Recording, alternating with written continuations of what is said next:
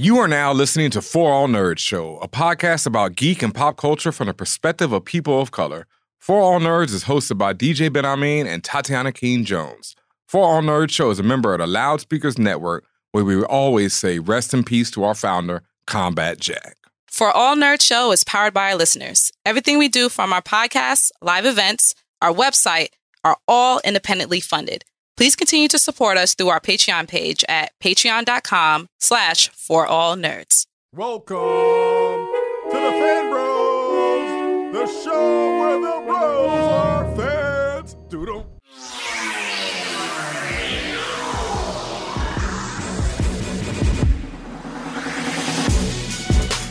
And what's up, y'all? Welcome to another episode of the For All Nerds Show, the voice of the urban geek, the podcast where we discuss geek culture from the perspective of people of color.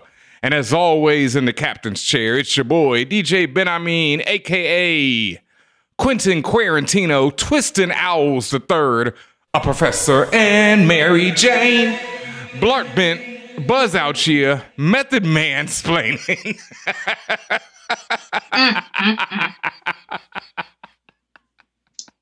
I think I will be Negrodamus this week and shame you for that last AKA about the Mary play. What? Get out of here, Professor and Mary Jane. Continue, Professor sir. and Mary Ann. Finish, sir. I'm done. That's it. I did want to mention, though, because, my Twistin' Owls III was also inspired by Sean P., as well as Gilligan's Island. And I was realizing that in the theme song, they straight up say, a rich man and his wife. Like, they reduced that poor woman to being his wife in the theme song. When did that show come out? Like in the 70s? 60s, 50s, maybe. Shit, well, there you go. She lucky she got that sitting in my... Mad Men. Well, not even Mad Men, but still. Damn. Yeah. Y'all are horrible. But anyway. Oh, we'll get into more of that later on in the show. Sitting in the co-captain's chair is... Tatiana King Jones, the Grand Duchess of Tech, also known as Baptin Ameriba, J Prince of All Saiyans, Sean John, Luke Picard, the Ting of the North, T'Challa Bread, and Flex Luthor. There we go. Kept it simple, didn't embarrass yourself like I did. But, it happens. That's what we do here on the For All Nerds Show. Thank you, everyone, for joining us in the the God number. I think it's the 7th week of, being in these estate pods. How do you even understand time? Time doesn't exist. Time is but a construct at this point, sir. It's been a construct. I'm glad people are finally realizing.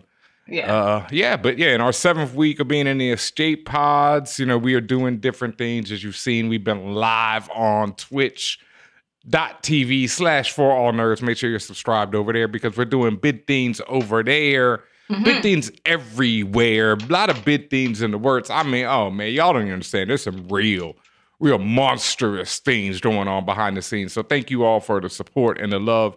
And, as always, I just want to say what up to everybody. I'm over here actually talking into the camera right now like I am live on twitch.tv/forallnerds. That's and I'm good. not. You know what I mean? I'm just getting ready for it, because we'll be back on there later on this week. By the time you hear this, folks, this afternoon, Wednesday, we're going to be doing another live streaming session with our brother, Big Data Kane. Yes, Professor Brandon Ubunu, who has been guiding us throughout this entire COVID situation. And really, once again, I want to impress upon the importance of information sharing, fact sharing, and having it backed up by data and science, not just us blindly telling you just to go listen to somebody, but having the details to share. And if you can still make your own conclusions, but we want to be very, very clear with you guys. We are here to put a kibosh on all of the conspiracy stuff. So this is what we're doing, amongst other things. But this is what the main reason about why we're doing what we're doing. And obviously, just to give you guys, the fam, the facts and the information that you need to survive during this time. Mm-hmm. As well as the entertainment value and all that. But I do want to talk about this. I'm glad you brought it up because I know you had the live stream with Big Data last week. And I've been talking to friends of mine, random people. The other day, it was nice out, so I was sitting on the porch, and some rando was out there just spitting all kind of conspiracy theories after conspiracy theories. And I'm not Like, wait. Can I just say, when you say spin conspiracy theories, I imagine they're like rapping. I mean, he damn near. My man had bars. I'm not gonna lie. He was going off, boy. I mean, he included everyone, and it was magical because this was a black man, but he was basically spitting. Huh? Did he have rap hands with his conspiracy theories? He had a cigar in his hand, so he was fully. Oh yeah, he was fully on his. Whoop, whoop. See, this is why we need to be streaming so y'all can see this. Yeah, so y'all can see me waving the imaginary cigar in my hand right now. But yeah, he was fully on that, and he looped in everyone, folks. I mean, he got in. Everyone was part of it except for Trump, which was the most. How? Because I've seen this from a lot of white dudes already. That is a continual, they talk about the QAnon and all that. Oh wait, this was a white dude? No, this is a black dude, and that's why we, we said before, men are trash in general, but. Once again, it's proven because this is a black dude. And I know personally black people who spit this same rhetoric, black men, personally. I know black people personally who have been saying this rhetoric. And I'm very concerned. I'm going to be respectful of everyone and their personal views, but I'm also very, very concerned for y'all. Yes. And every conspiracy has a hint of truth in it. And that's the thing. But, and I won't even say a but to that, because I'll also say that in a situation like this, in any type of emergency situation, rich people and people in control are going to do things to get more rich and get more control. And that's always a fact. But when you're sitting there worried about they're going to put a chip in you, when you carry your phone around in your pocket that you document everything, everywhere you go, everything, your facial recognition, you take thousands of photos on it. You need to stop worrying about the chip in your head and worry about the chip in your hand. Exactly. And Ben and I have talked about this on numerous occasions. Just the fact that generally, I'm going to say generally, not everybody, but generally speaking, damn near everyone has invited some form of surveillance into their house. If you have a Google Home, if you have an Amazon Echo, if you have a cell phone, an iPhone, whatever it is, you generally, not everyone, but generally speaking, you have provided some form of surveillance into your home or some way inside of your personal life. I think it's very important that people really, truly understand what they're inviting into their homes, how to use their technologies, how to protect themselves against their own technologies, which I think is the most important thing. And also how to not just protect and be so afraid, but also how to use it as a tool, because technology can also be used to better your life. So just the whole idea is to educate yourself. And like Ben said, there's no one's implanting any chips. The chips are already there. All facts. It's all there already. But yeah, so we're going to have another live stream on Twitch with Big Daddy Kane, where we'll be talking more about COVID, about the Rona, about the conspiracies, about everything, while we'll be rocking some games, some other things, all kind of things. It's going down. Twitch.tv/4allnerds. Make sure you are over there. It'll be also streaming on a bunch of different platforms, but twitch.tv/4allnerds. Make sure you get some of that. Yeah. Just wanted to make mention, since you said different platforms. You guys have to understand the levels of how Ben has this all set up. When all goes perfectly, we are streaming to multiple platforms at once. Yes. We're doing TV show quality content. We're on Twitch. We're on YouTube. We're on Facebook. I think we may even be on Twitter. I don't even know. But the point is, we have a lot of work and research and continued improvements being done to this new, I guess, approach to the show. So thank you. Thank you to everyone who has ever supported us, to continue to support us. Thank you to everyone on the Patreon page who is who's providing the financial support, and just in general, thank you to everyone who's been sharing our content and adding all of these celebrities and adding all these random people and putting respect on our name, because we need it. Word up. And we already get it, but we always need more. Love is always appreciated. Love and support is, one of the best ways you can help us out. So thank you so much for that.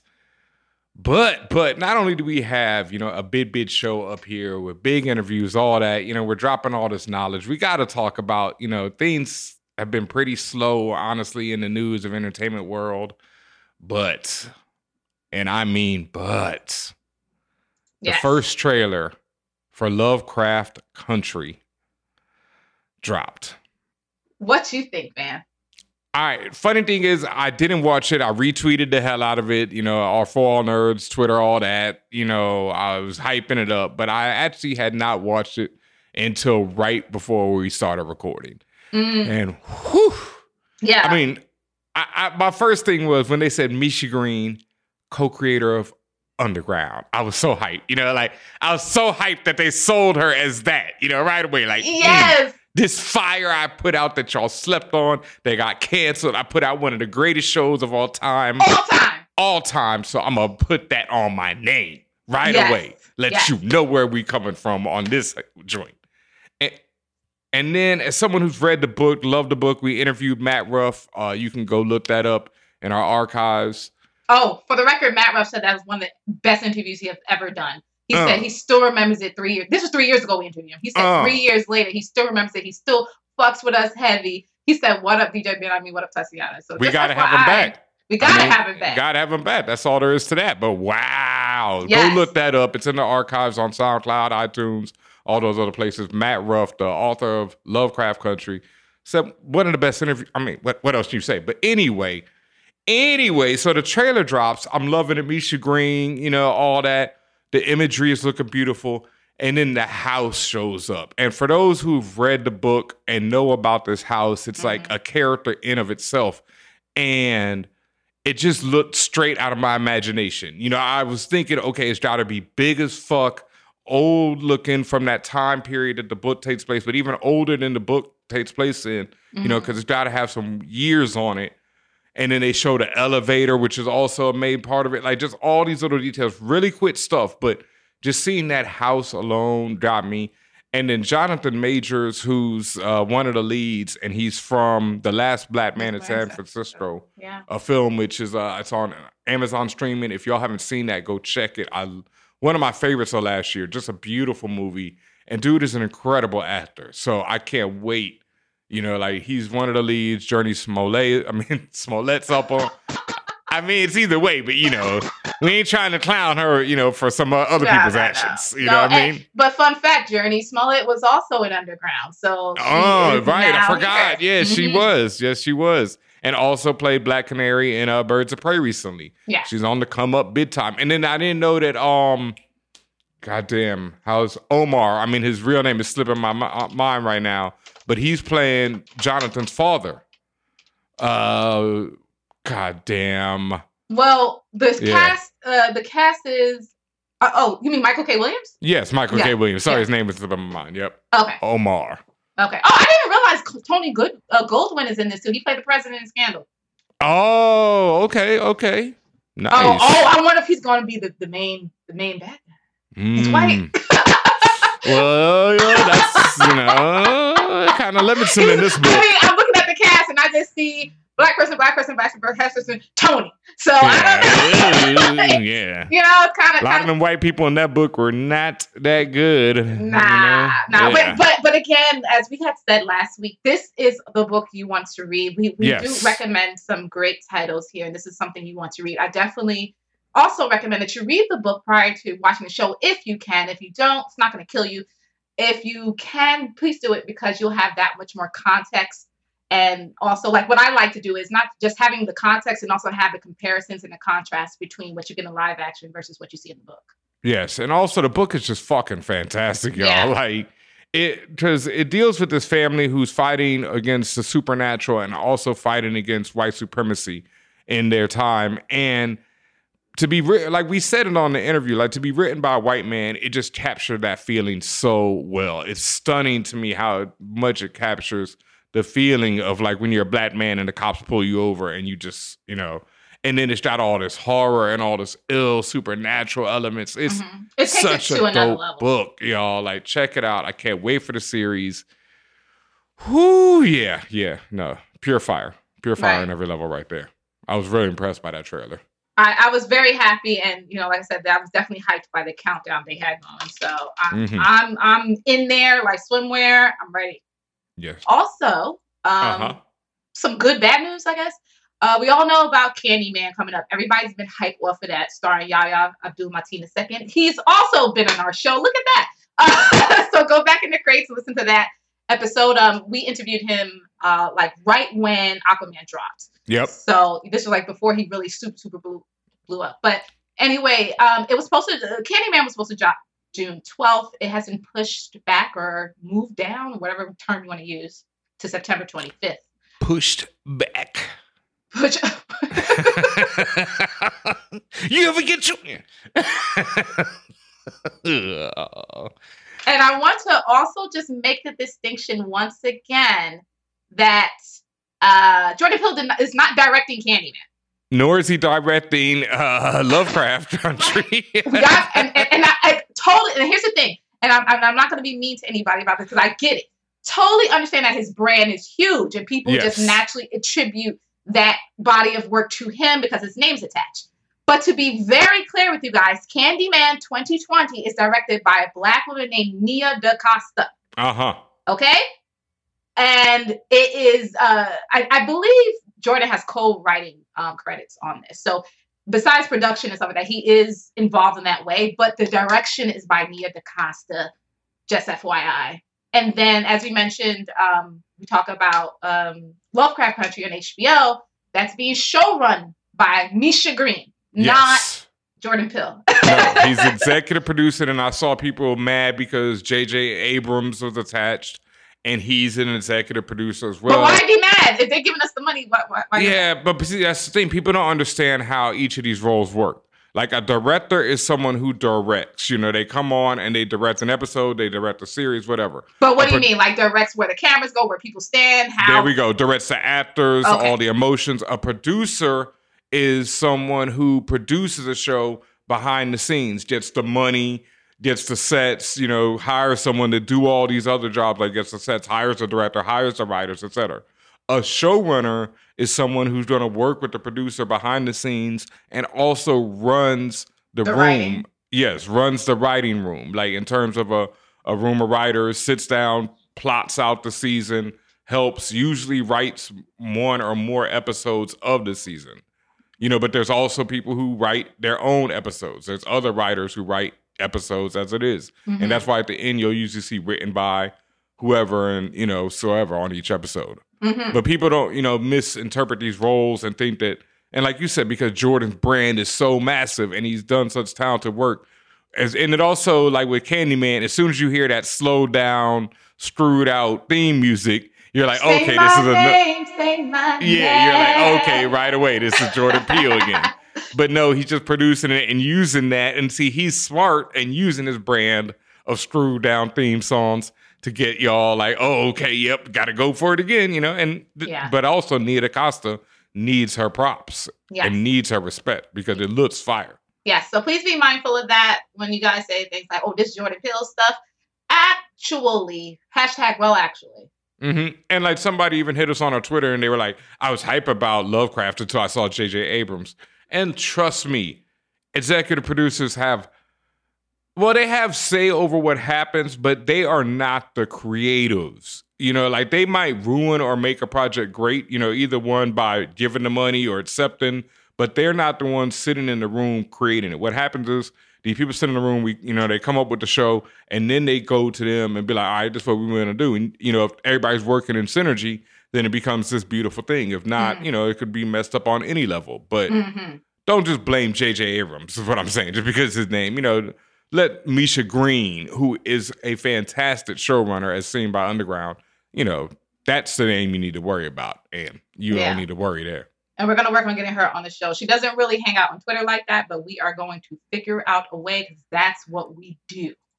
Basically. And we need that to happen because we've been gushing about Underground for years now. Mm-hmm. And, you know, we might have to drop a little spinoff show. You know, we had Castle Black for Game of Thrones. Ooh, and I'm with it. Y'all with a recap show for Lovecraft Country? I'm going to pretend you guys all gave me a resounding yes. Yeah. So we're doing it.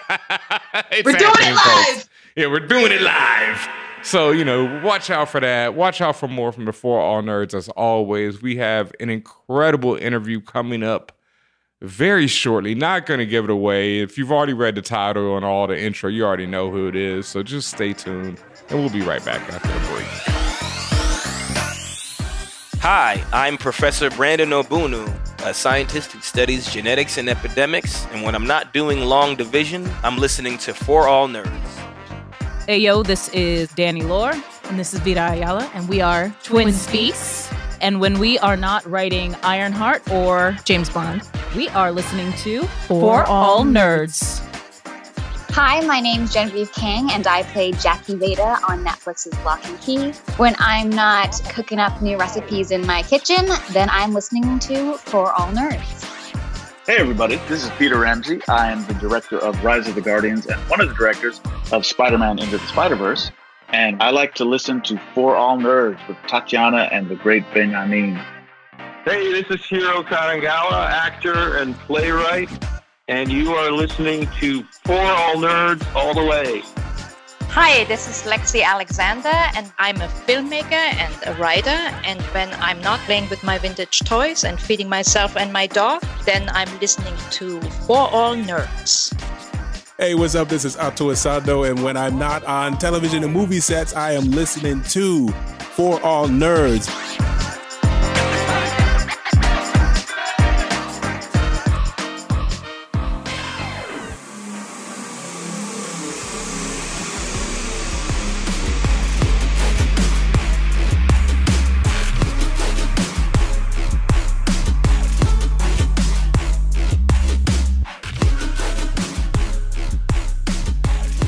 What's up, y'all, and welcome back to this episode of the For All Nerds Show. Like we always do about this time, we are bringing you, some super heat to the show because today on the spaceship, we have a very special guest, an actor, illustrator, baller, blurred, comic creator, voice of some of your favorite characters. He first broke out as Samuel on Mike and Molly, but you can now catch him on the hit series, The Good Fight, playing the role of Jay Persia, I hope.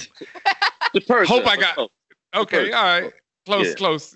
I'm the butcher of names. I was waiting for it too. I was like, okay, here it comes. Yeah, here it comes.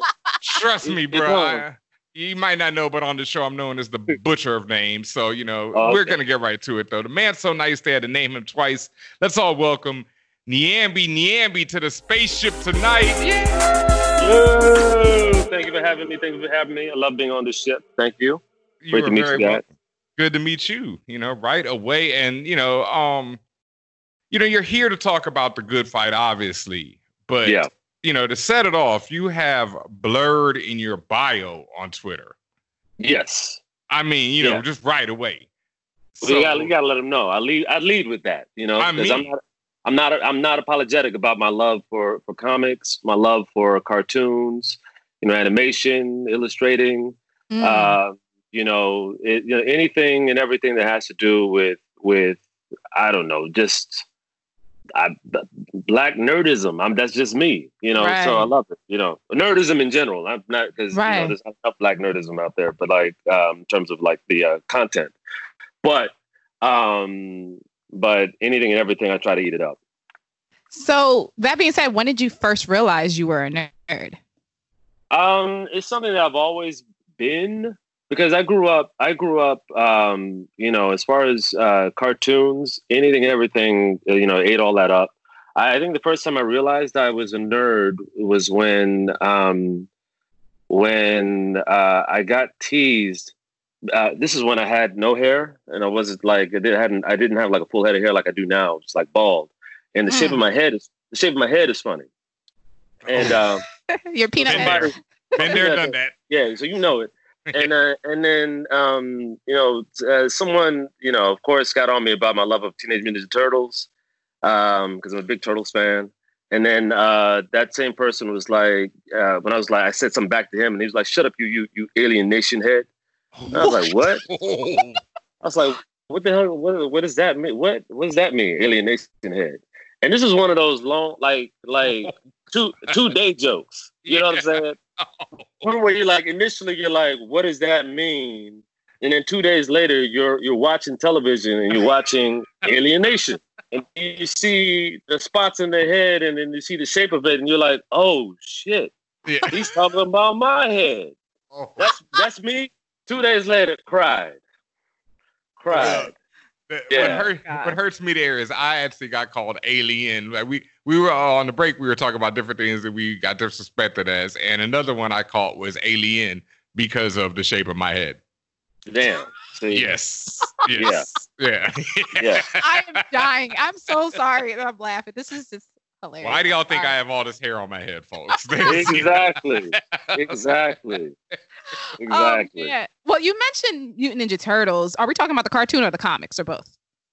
Well, now all of the above, like everything, because I mean I grew up, of course, on the cartoon, because that's the first thing that I saw as far as Turtles, and just ate that all up, and then of course the movies, the 1990 movie, Turtles 1, Turtles 2, Turtles 3, like all of that stuff, ate all that up, and then like the video games, the arcade, and the initial one that came out. Like I ate that one up. That was like probably my favorite video game as far as like gift I got for Christmas was the Teenage Mutant Ninja Turtles video game, that first one.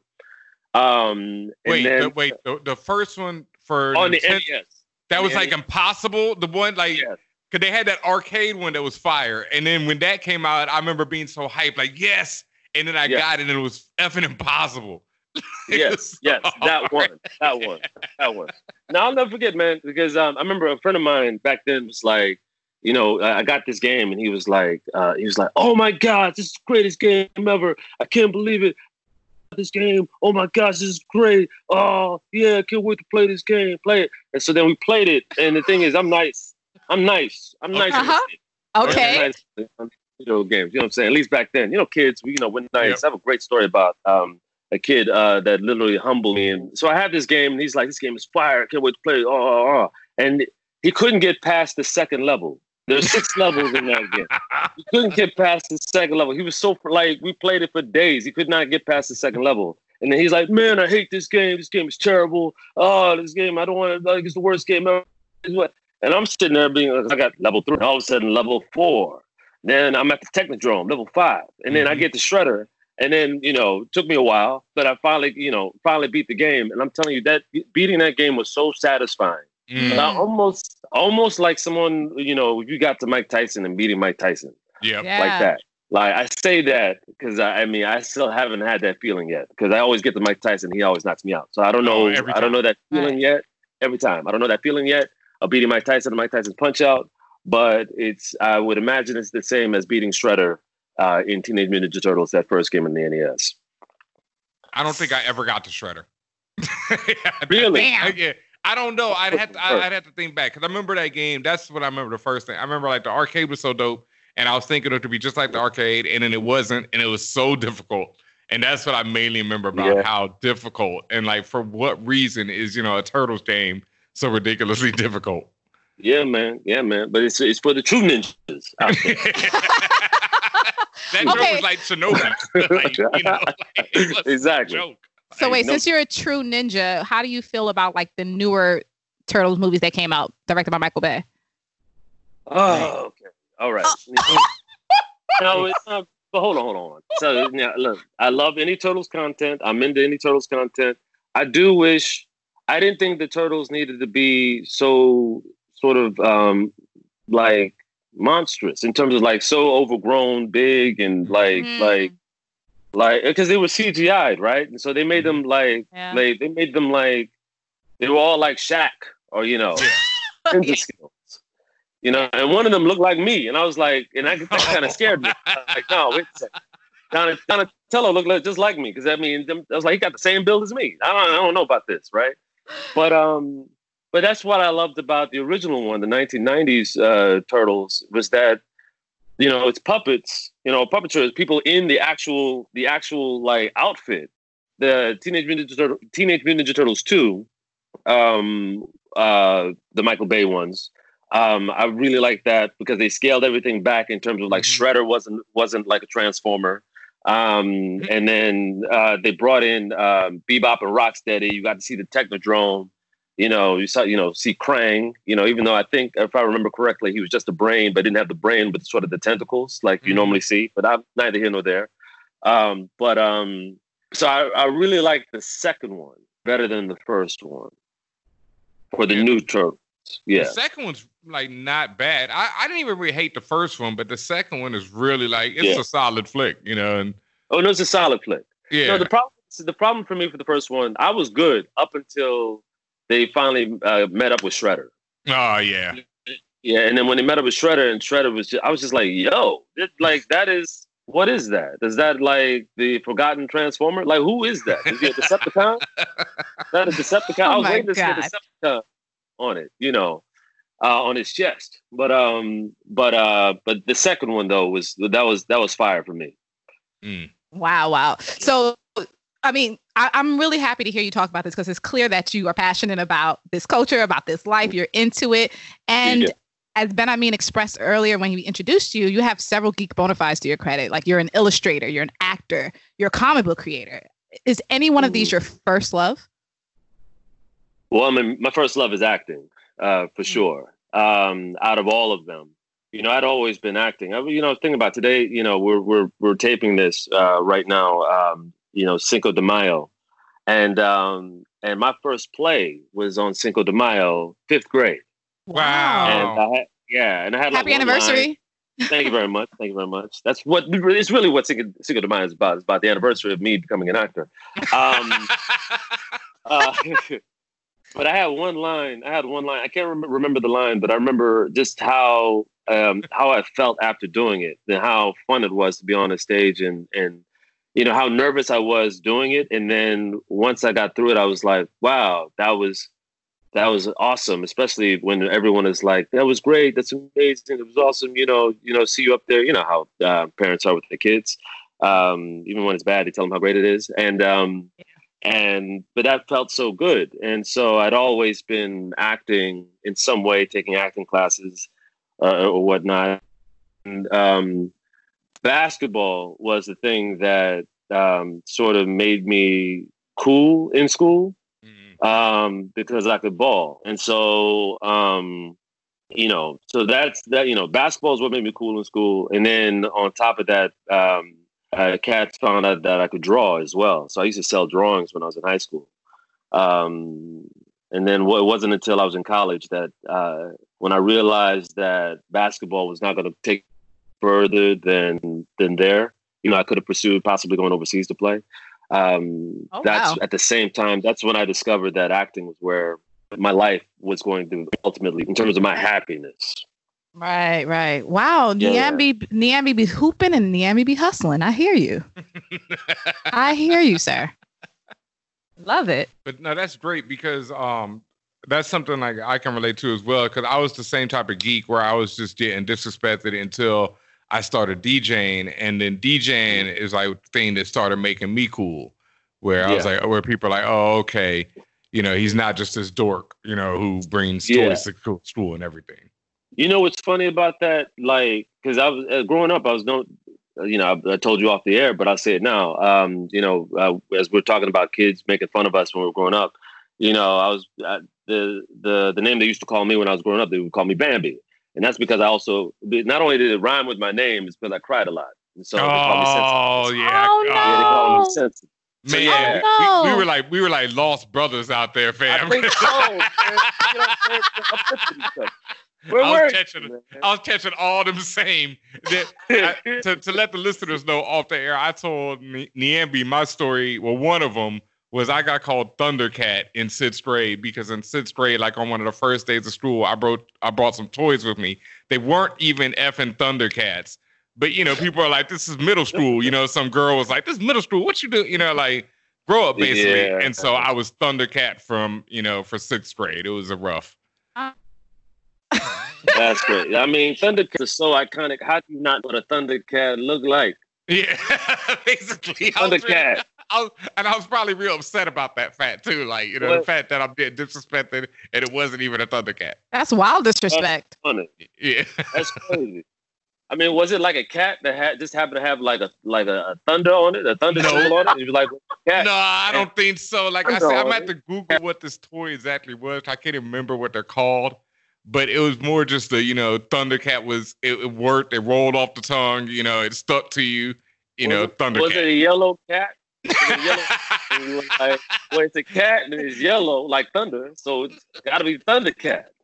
You're looking for reason in this disrespect, and there was none.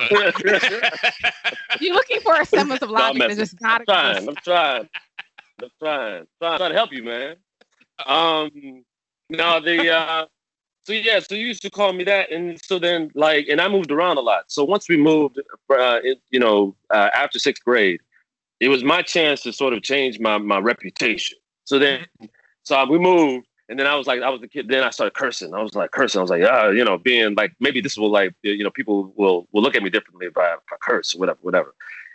If you're a cursor, you're a cursor. If you're not, I didn't wear it well. So then I was like, you know what, this isn't me. Let me just, basically shut up. And, especially when I found basketball, when cats were like, yo, this dude can ball. He's the new, he's like the new cat in town. He can ball, whatever. When they were all talking about my game or whatever in 7th grade, I was like, you know what, just shut up. Don't cry. Don't do any of those things. Let your game do the talking. And that's pretty much all I did. It was just I let my game do the talking. So I didn't really talk. Not until I got to college. Just my closest friends that would hear like what I'd have to say, or whenever I was doing some sort of performance in terms of drama, or I ended up being our farewell speaker in high school. Those are the only times people ever heard me speak. Wow. So did you have one of those teen movie moments where you went up on stage and started talking and everybody's like, that's what he sounds like? Exactly. They were like, exactly. They were all expecting, Mickey Mouse, and out came James Earl Jones talking. They were like, what? He came there with the bass in his voice. I see that. So that's I think that's as I'm thinking psychoanalyzing myself through this. I'm just like, I think my way of expressing myself, communicating with people was through art. Yeah, and I consider basketball an art. It is. Damn sure is. I mean, if you've been watching Jordan, his documentary right now, or the Bulls documentary, you definitely see that. Yeah. That makes me think, because this is art for you, and you told us, your first love is acting, but you have lots of different loves, and we're in a situation right now where either it's modified or you can't necessarily do some of these loves, if you will, like you can't go to a studio or anything like that, or a set. But so in that case, how have you been handling this lockdown situation? How have you kind of been adjusting to continue to be creative?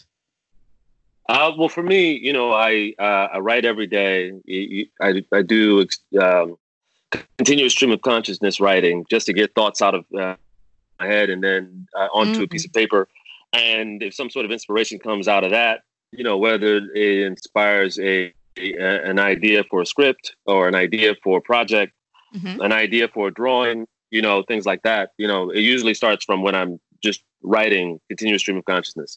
I draw every single day for at least an hour, doing, gesture drawing, sketches, whatever. And then when I want to do a finished drawing, then I'll take a lot more time in my day just working on a finished drawing, which I'll do a lot more of in the coming weeks, because I've started to show it on my Instagram at Nyambi, for a lot of people who don't know. I say a lot don't know because I don't have that many followers. So anyway, but I've started to post there some of the work, because they showcased a lot of my stuff on The Good Fight on the show, because my character Jay is also an illustrator, and so there's an episode where my work comes squarely into play in terms of solving a case, in terms of exonerating one of the characters. Oh. Yeah. And I'm on your IG now, and sir, 21,000 followers is not that small. So you have a good amount of people. I'm looking at your Nat King Cole drawing. Pretty incredible. Oh, yeah. Do you work with pencil, or what is this? Practice drawing. So that was a practice drawing. That one's straight pen, no ink, like straight ink, no pencil. Okay. And that's me just working out, just trying to figure out. I'm working. That's with a new pen. It's a Pentel brush, not a Pentel brush pen. It's a zebra brush pen. That one. Okay. Not even a brush. Sorry, it's just a zebra pen. But that one, it was my first week working with that pen. And whenever you have a tool, you want to work with just that tool for at least a week, and get that down, and then you can start figuring out, you can start figuring out your lines, your blacks, all of those things that the composition, that how you can use that tool to sort of bend it in the way you want it. Yes. Yeah. So that Nat King Cole is cool. Right now, I'm working on what I'm. Hopefully it'll start soon. I'm writing or drawing. Sorry, the characters on The Good Fight as different superheroes. Like Christine Baranski as Supergirl, Superwoman. Audra McDonald as Wonder Woman / Nubia.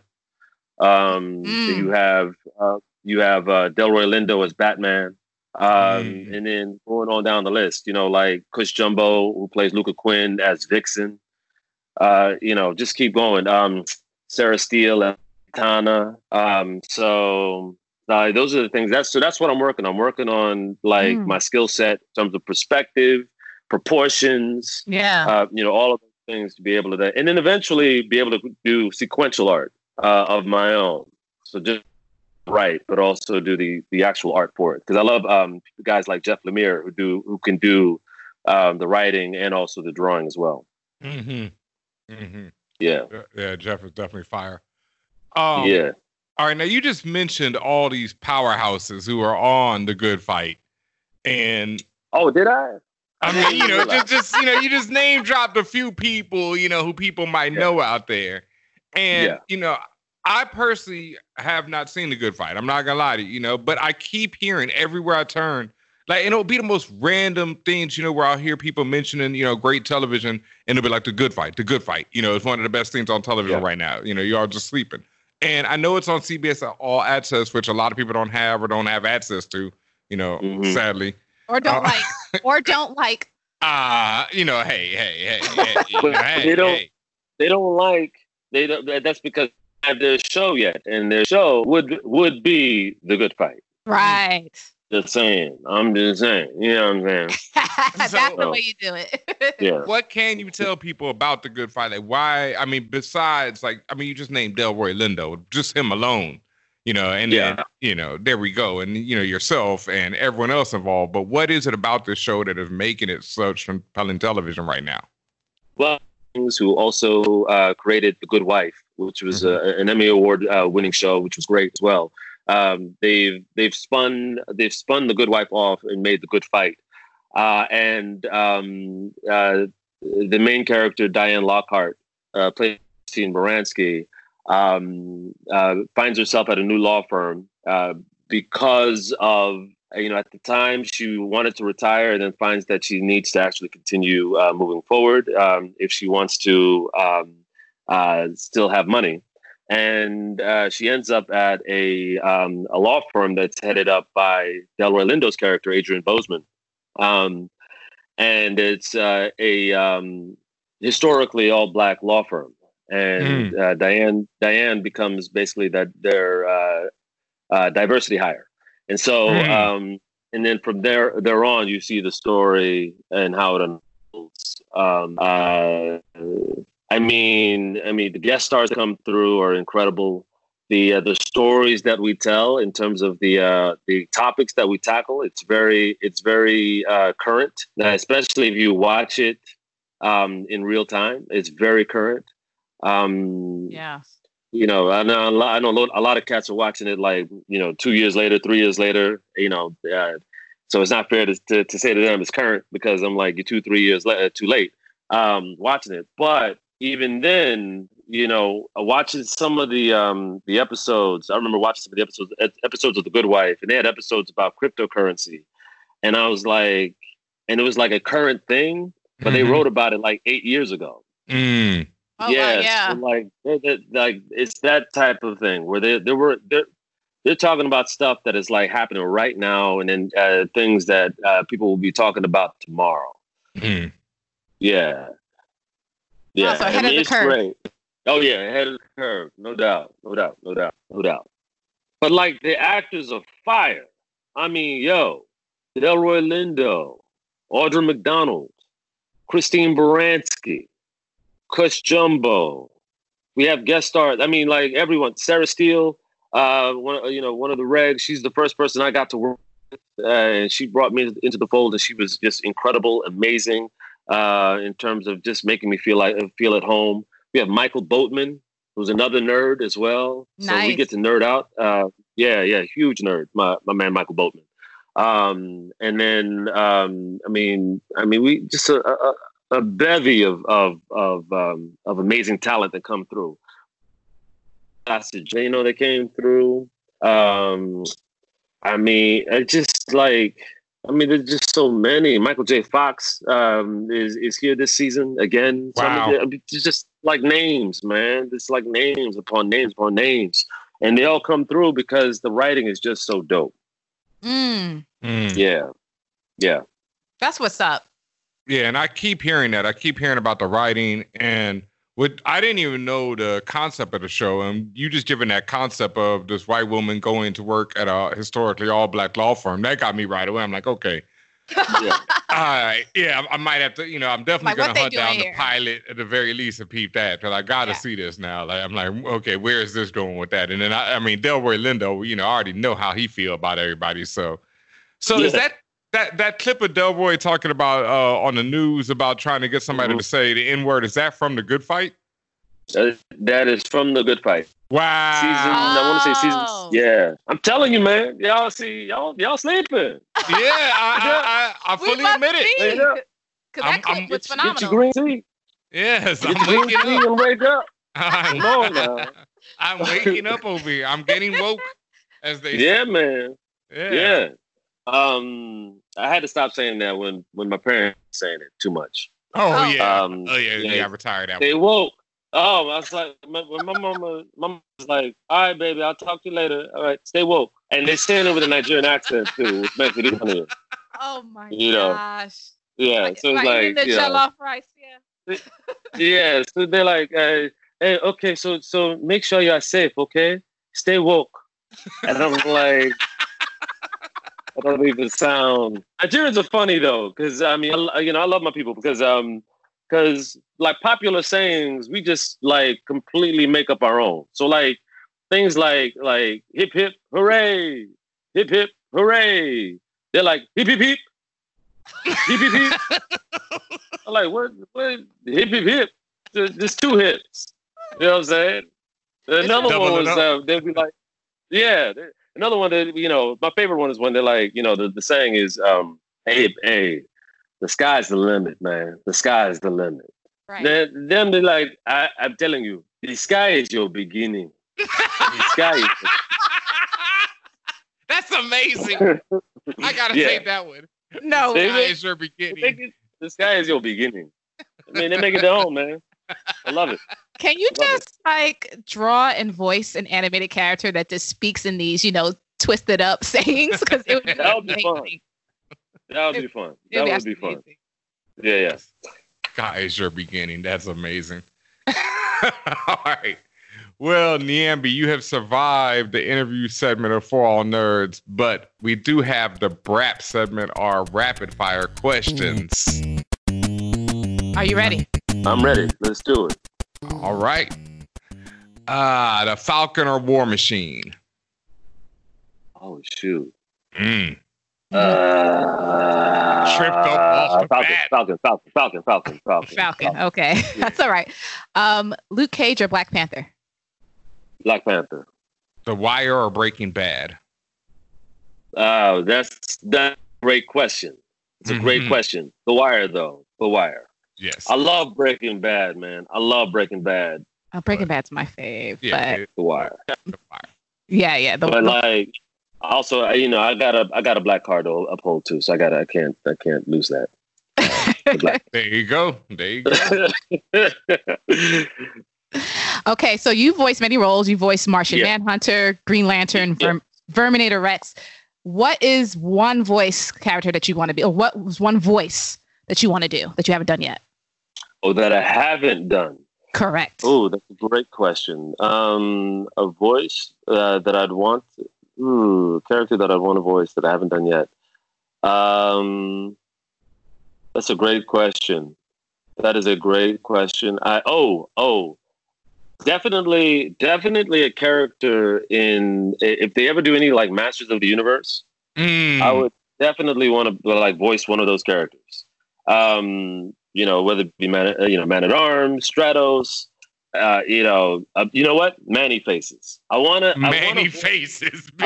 voice Manny Faces because he's the greatest actor in all of Eternia. There you go. He really is. He's literally the greatest actor. He is. Yeah. He literally. I mean, he's the only one. Yep. But still, he's the greatest one of all of Eternia. I just love that he has these three faces. You know, he has the monster, the human face, and then the robot face. Yep. And then, like, somehow and mind you, he's still geared up, looking like Manny Faces. Like everything around is like machine. And that Orko couldn't recognize him when he had like. I think he had He-Man's face on this, and he thought he was He-Man. I was like, Orko, can you not see what that's clearly Manny Faces? He's an amazing actor. He's just an amazing actor. Yeah, you are really discounting his talent. Yes. Oh God, Manny Faces.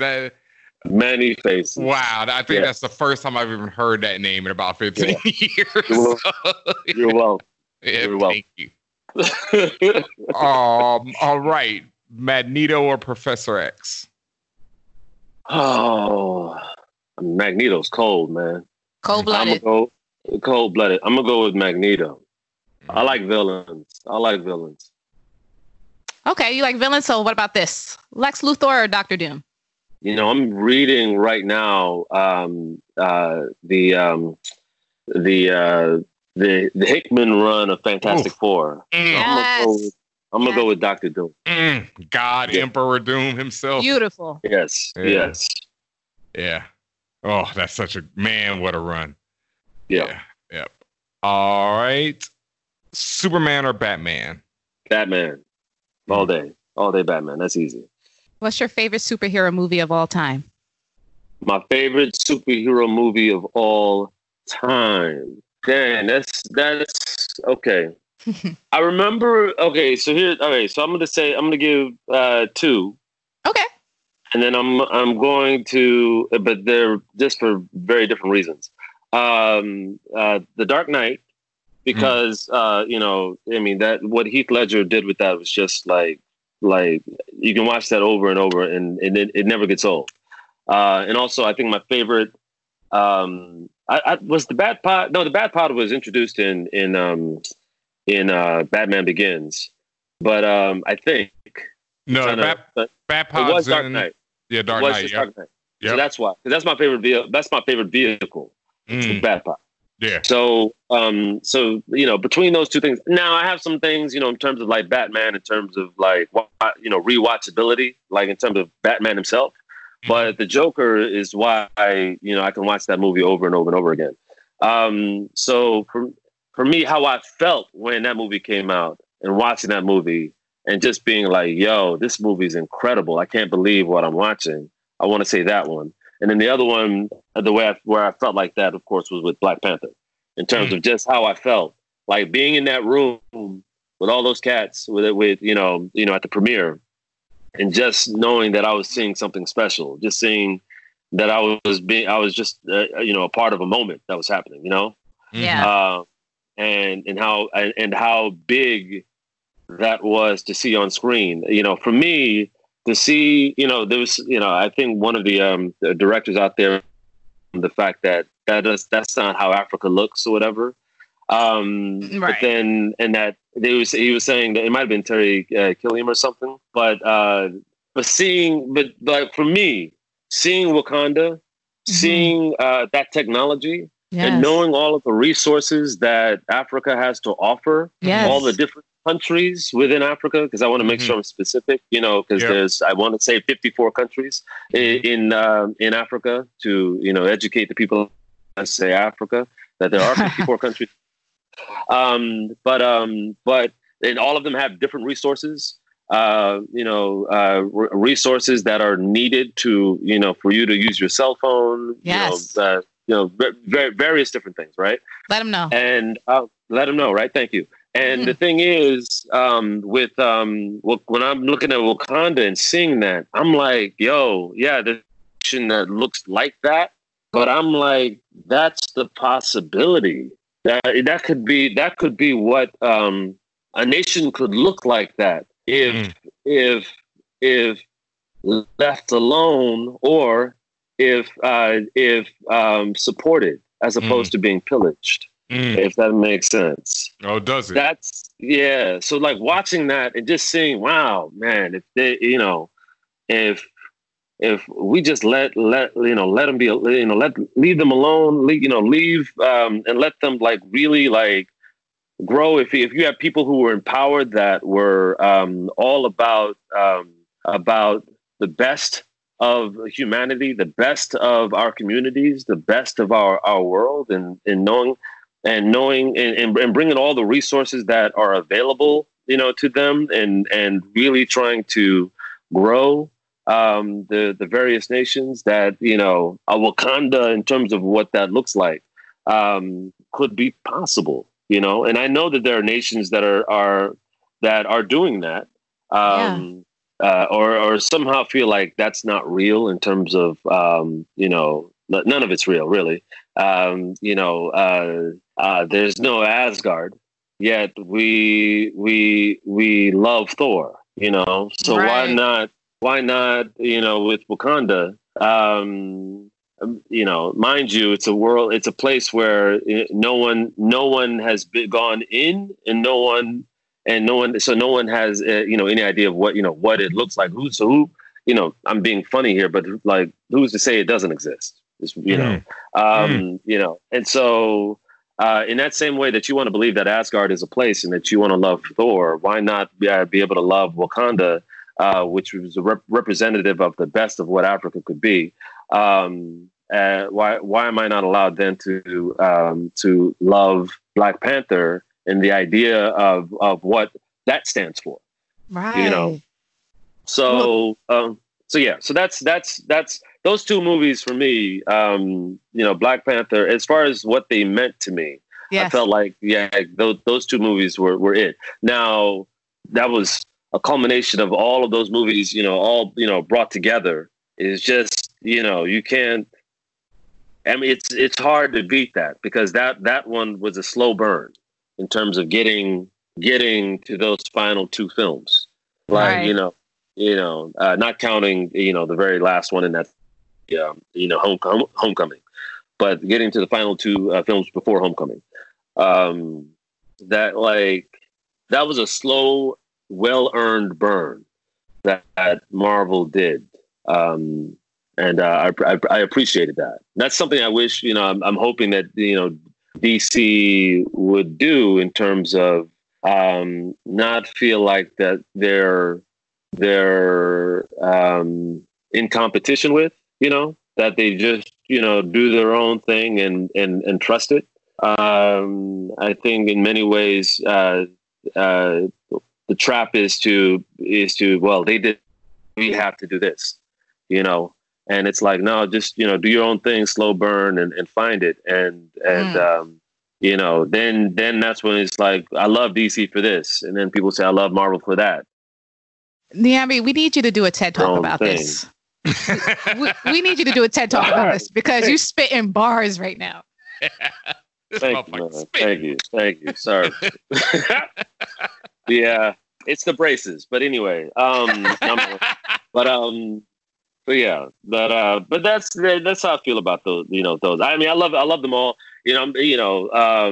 Until Marvel came out with the Miles Morales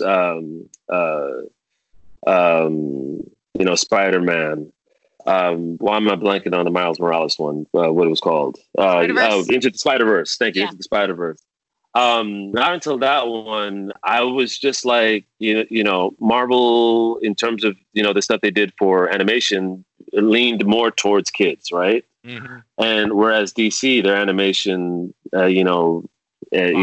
just it's fire. It's, you know, it's definitely for us as far as adults.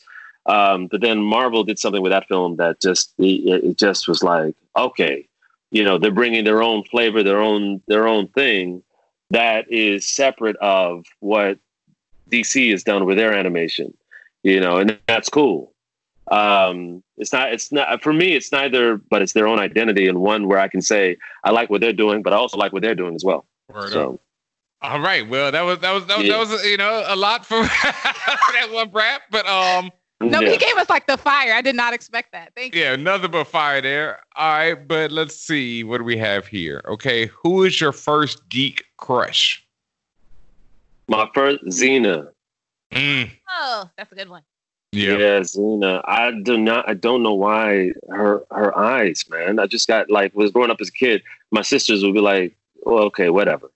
But like, I was just like, well, I'd watch Xena and be like, look at her eyes. Oh my gosh. I thought you were going to say something with her, like, oh, something like that. I thought no, just her eyes, man. Her eyes were crazy to me.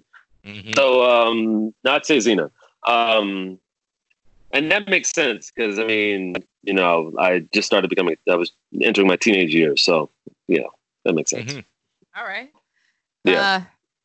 Okay, so we're giving you pretty hard ones, but if any character in any medium, like movies, TV, film, has any character's death hurt you very, very badly? For example, Bambi. For some people, that hurt them. No, I mean, look, you know, I've grown to embrace Bambi, you know, so Bambi, you know, like, you know what?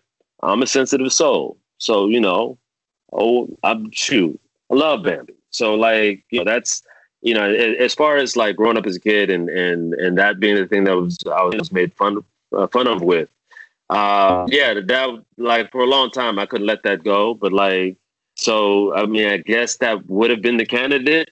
But as far as like, but as far as like anyone that hurt me, not me personally. No, hurt as far as like, you mean?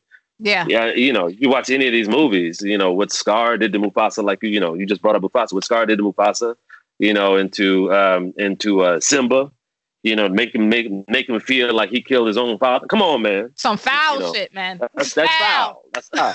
You know what I'm saying? That's foul. I saw a great tweet the other day when somebody was like, look, Simba out here singing about how much he wants to be king, and Star just helped it along. So I don't know why he mad. You're right. I don't know why he's so mad. You over there singing in the key of E. Yeah. You want to be king. You know what I'm saying? Doing you a favor. Yeah, I just put that bitch on 45. You know what I'm saying? Got you to the good part. Yeah. Y'all are so wrong. All right. Just two more. And we'll be out of here. All right, done. All right. Go ahead. Here it is. Comic books or hip hop? One gotta go. The entirety of it all. What do you choose? Whoa. You know what? Nah, see, hold on now. I have to say this. A lot of your favorite hip hop artists were heavily influenced by comics. Yep. Heavily. Heavy. Mm-hmm. So if you take out comics, you've taken out a lot of creative inspiration, like a lot of it. You know? Dang. I'm a blues guy anyway. So I'm gonna say I'm gonna say hip hop. So you're getting rid of hip hop. Okay. Because I'm a blues guy anyway. The blues ain't. So now I'm gonna sound like an old dude. I'm gonna be like, hey, listen, ain't no hip hop without the blues. Facts. Also facts, but yep. Okay. Thank you. Hip hop gone. All right. Hip hop ain't nothing on a beat. Facts. All right. Last one. If you could have any one superpower, what would it be? Any one superpower, what would it be? It would be, I mean,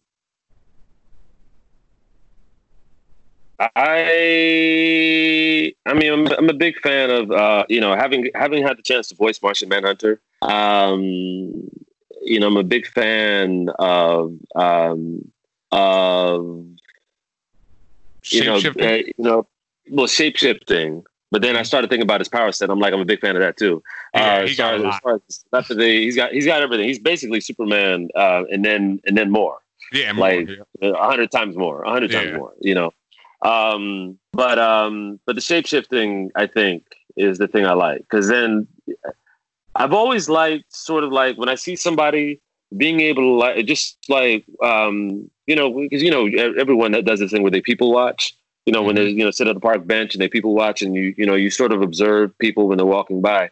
And then when they're walking, the thing I like to do is try to see the world through their eyes as they're walking, and see sort of their perspective, like things that they're, that they're looking at, like in terms of their own purview, but then also how they might be seeing the world.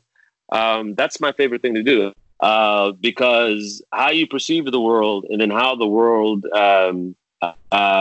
sort of responds to you, is based based on a whole lot of factors that you may not be aware of, in terms of how you look, how you talk, how you sound, how tall you are, how short you are, how, all of these things, how people do, based on their own preconceived perceptions of who you are, based on all of those statistics that surround you, which I find fascinating. And sort of, it's I guess the actor, the creator in me that wants to sort of explore what that is, to sort of explore the different, the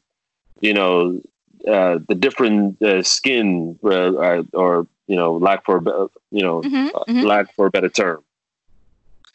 What would it be to be a black female? What would it be to be an Asian male? What would it, just different things, just like seeing the world and from many different points of view.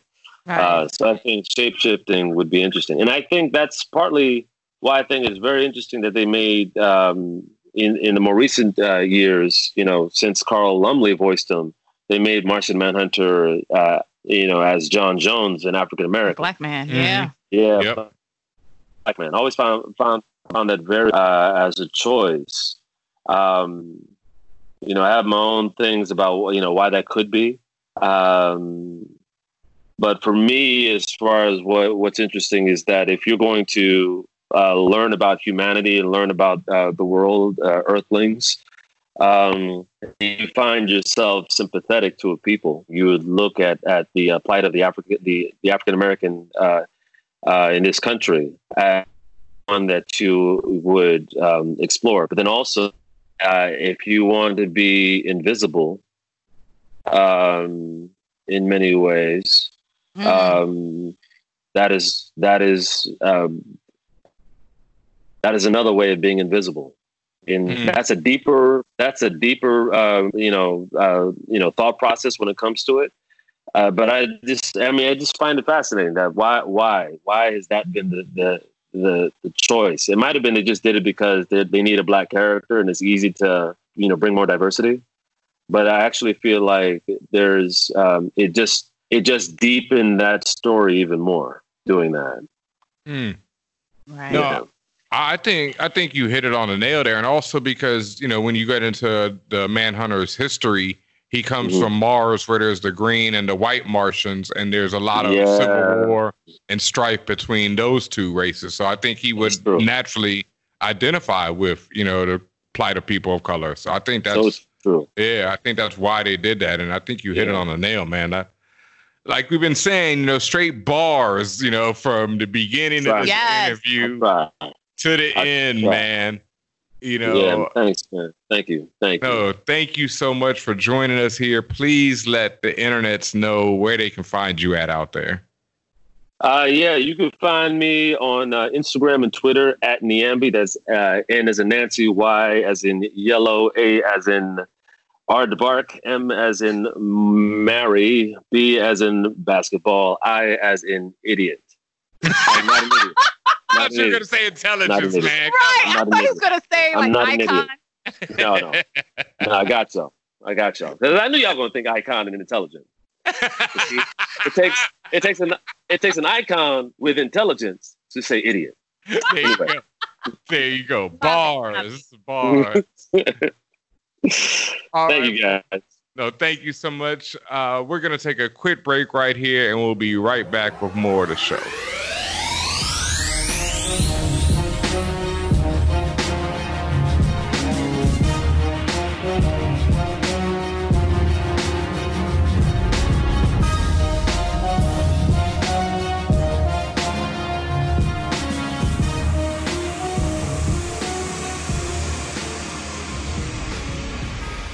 And what's up, y'all? Welcome back. And, just try to thank the brother Nyambi. Yo. For stopping through, dropping yet another fire interviews. Just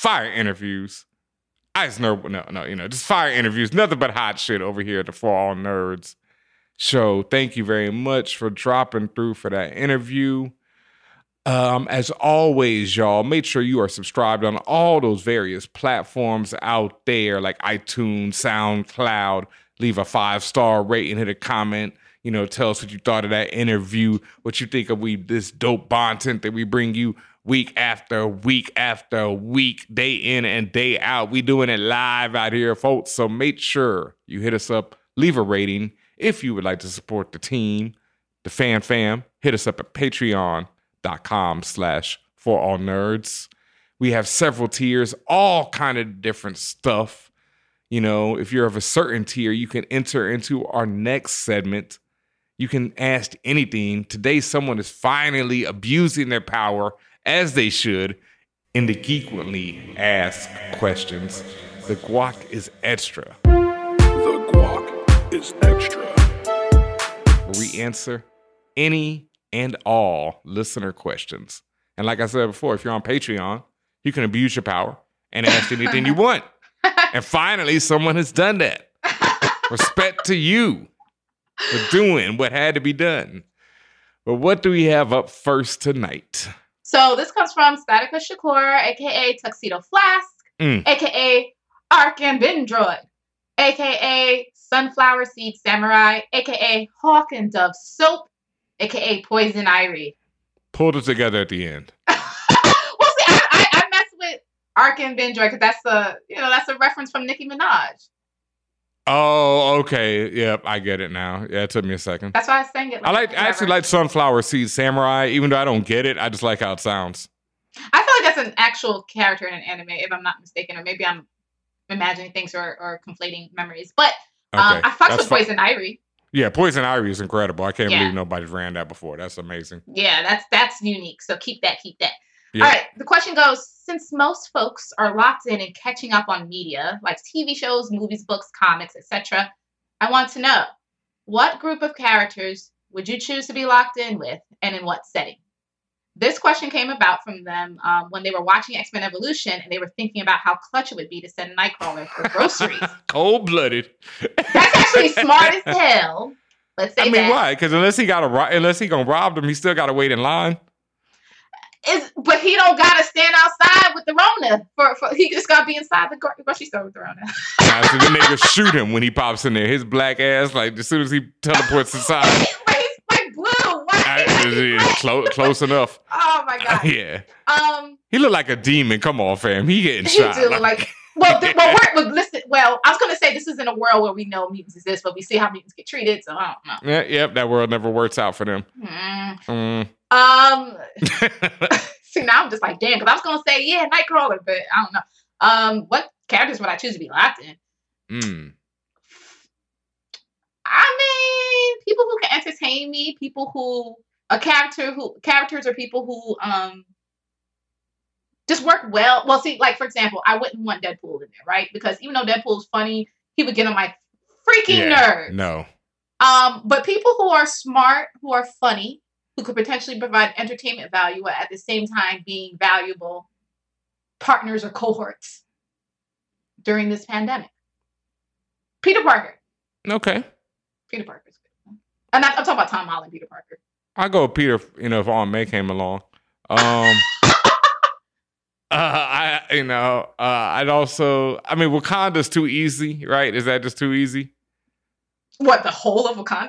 Yes. All of Wakanda. Yes, I'm going home, first baby. Of all, first of all, we wasn't all of Wakanda, we wouldn't have this situation right now. No, not at all. None of this. In fact, that we might have a vaccine and all that by now. Yeah, so yeah, easily. It wouldn't be an issue. So I guess Wakanda is a valid answer in terms of it would just be the end of all this madness. Yeah. I would say the characters from Wicked and Divine, because that shit would be lit, but you would also probably end up dead. So it might not be that lit. But it'd be lit before that, like before it went down, it'd be lit. So yeah, I drew with them. And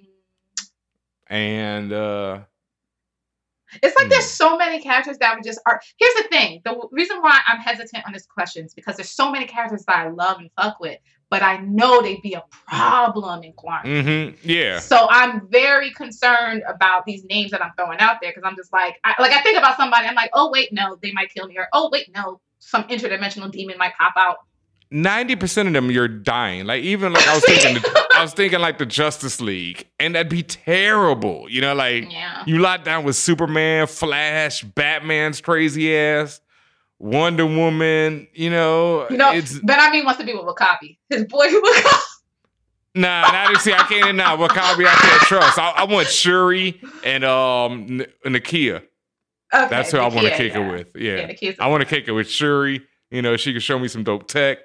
We can just be chilling, playing video games and shit, 3D TVs, all that, Riri Williams, then, for sure. There you go. Yes. Riri Williams. Yes. Moon Girl and Devil Dinosaur. Ooh, that's a good one. But see, the dinosaur now? Yeah, hell yeah. Because she got, the dinosaur cool with her, and then she cool with me. We all tight. She can build all the tech. You got room for all that? And then the dinosaur, he's solving any problem. We got room now because we got a dinosaur. You making room for us. Somebody moving out. Gentrification in reverse is happening. I'm taking Brooklyn back, baby. Heard you. Taking Brooklyn back one dinosaur at a time. One dinosaur at a time, folks. Oh, man, I would roll right up on this condo that's on my corner. All right, the next question.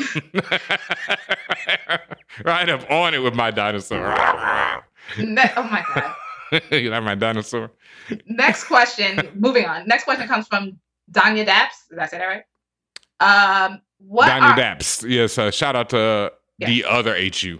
Right. I know of you, Danya. I just never understood how to pronounce your name. But anyway. Yeah. The other HU. Your at name. But anyway, what are some of y'all's favorite character upgrades from any medium? For example, Bucky to Winter Soldier.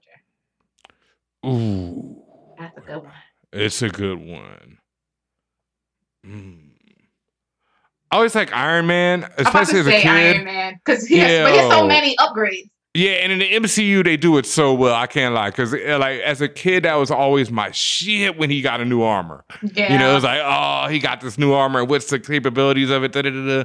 And in the MCU they do it so slick. Like in the first Avengers, when he falls out of when he gets thrown out of that window. And then that armor wraps around him is like one of my favorite moments, in the movies, all of them. Like fantastic. Yeah.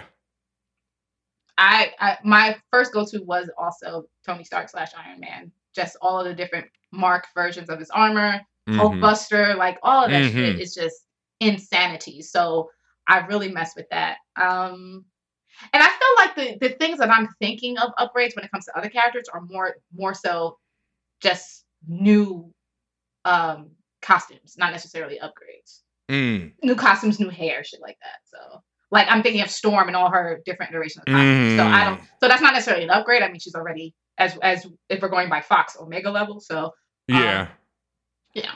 I feel that, but I mean Mohawk Storm is an upgrade. Yeah. I also will throw in two real quick are like Immortal Hulk, to change up from that they've shown in Immortal Hulk, how they've expanded on his powers and everything that's about him is definitely an upgrade. and House of X, Powers of X, because of how they redefine what mutants are. Yeah. The upgrade of Moira, there's that alone. That's probably the greatest this is facts. Upgrade of all time. Yeah. This is facts. Moira alone. A regular has been upgraded to beyond capacity. So I get it. Yeah. Yeah. Just one of the illest characters now, one of the illest stories. Like, no. Yeah, that's it. Great question, though. Well, that's the end of the guac. But if you have a question similar to this, maybe it's a life question, personal question, or maybe you have a question about geek or pop culture, hit us up, contact@forallnerds.com, or you can hit us up on the interwebs @forallnerds on all social media. And if you are on a special tier of Patreon, as Ben mentioned earlier, you may attempt to abuse your privilege and send us a guac question anytime. We will get it, we will read it, and let you know our thoughts. Thank you, as always, for all those questions. You know, you can hit us up anytime. We answer any and everything as you see. And, I got a question real quick. Okay. What? And no spoilers for everybody out there. I am not finished with it yet. But what is the mood of Final Fantasy VII Remake supposed to be?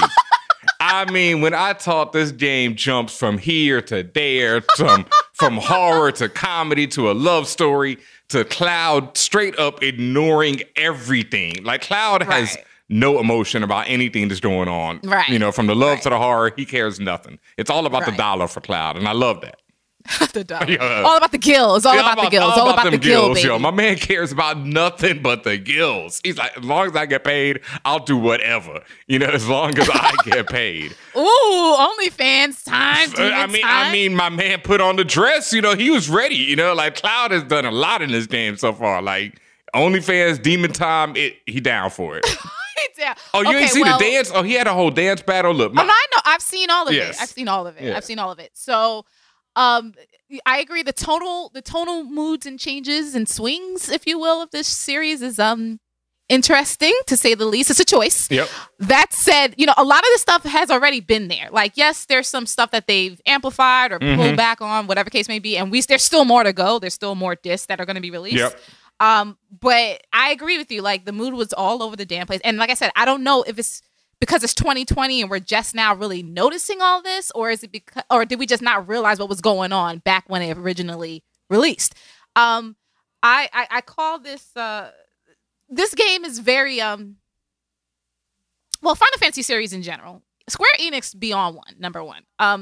You're fighting a fucking house at one point. You're fighting some radiator / car wearing shoes at another point. Like, just the things that they use as enemies is just a small example of how left the mood is when it comes to Final Fantasy. And similar to what you're saying about not knowing if it's a comedy, a drama, this or that, one thing that I notice is that it oscillates between being very humanizing and then clearly being very supernatural. So like, Tifa falling off of, some roof thing and almost breaking her fucking neck, right? But then in the next scene, she's summoning Leviathan or something. So it's just like, which one is it? Is it Uchiwali or is it One Mic? Like, I don't know. Yeah, the utter melodrama, dramatic, just the over the top for anything that happens. Like, I'm at this point where at one point this bridge falls apart and Cloud almost falls to his doom. Tifa and Aerith save him. And then it's like, what was the point of that? Because it's like, they save him. I know what you're talking about. I know that's... Yeah, there's just like no point for... it was like, oh shit, Cloud... No, they're going to save him. All right. I mean, Final Fantasy, at the end of the day, especially 7, it's very Japanese. It's very anime. It's very manga. It's very shonen. It's very everything that's like very distinctly not Western culture. All thrown into one game at one time. Yeah. With no shame. It's a lot. I still fucks with it. It's just a lot. And it's funny because my cousin was like, he wanted to try it. And I'm like, have you ever played a Final Fantasy game? And he was like, no. I was like, ooh, buddy, I don't know. See, I've never played one either. I never want to stop anybody from trying the game. I just want to give them, again, preface them like, hey, by the way, this might not make sense. This might be a little strange when you first get into it. You might enjoy it, especially if you've never played an RPG before. But at the same time, it can be weird. See, I've played Japanese RPGs before, especially I used to play this joint way back east. It was like a straight translation. They put it on TurboGrafx. And that joint was like this, where it's just super weird and super Japanese. And of course, it was super old school. So it wasn't so like developed like this one is, where, you know, the graphics and everything are so amazing. But then it is just like insanely goofy. And the twists and turns that it takes are just so crazy. But no, I'm in love with this. I've never played one of these games. And wow. I'm in love with it. Like, it is, I mean, Aerith is my bitch. Like, first of all, you know, ain't nobody... You know, that's everybody. I've heard rumors that, you know, bad things happen, and I don't want to hear about it because I love me some Aerith. Well, you're going to be disappointed. Don't spoil.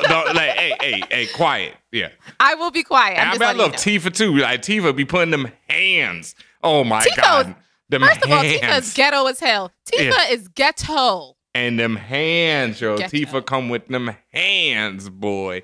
So here goes Cloud. I'm here with a Buster sword. Here goes everybody else. I got magic. Oh, I got a Gatling gun for a hand. Yeah. Here comes Tifa. I got these hands. Like, all right. She puts some hands on you, boy. I love it. So I love the game. The action is dope. I'm not really. The story is so ridiculous that I'm not sure if I'm really feeling it or not. But it's interesting and it's hilarious. So I'm going along with it. The eco-terrorist story. Yeah, the eco-terrorist, and then. You know, Cloud having to do a dance routine and, you know, like this dude telling him that ignore gender. It's all about beauty. Like, I love that stuff. You know, I love like that's cool. Yeah, I love all that, you know, because it's so over the top with it. Yeah, it's just that a lot of the pieces don't fit with each other in like a normal, quote unquote, normal narrative. As now you've learned, Final Fantasy is not normal. No. I was mad that I didn't get to fight in the dress. When Cloud put on the dress, I really wanted him to throw down while wearing the dress. Yeah, I was really upset about that. Yeah. Well, they didn't want to do the work to do the different animation because he's in the dress. Oh, that's so weak, because I wanted him to throw down with the Buster Sword. Fan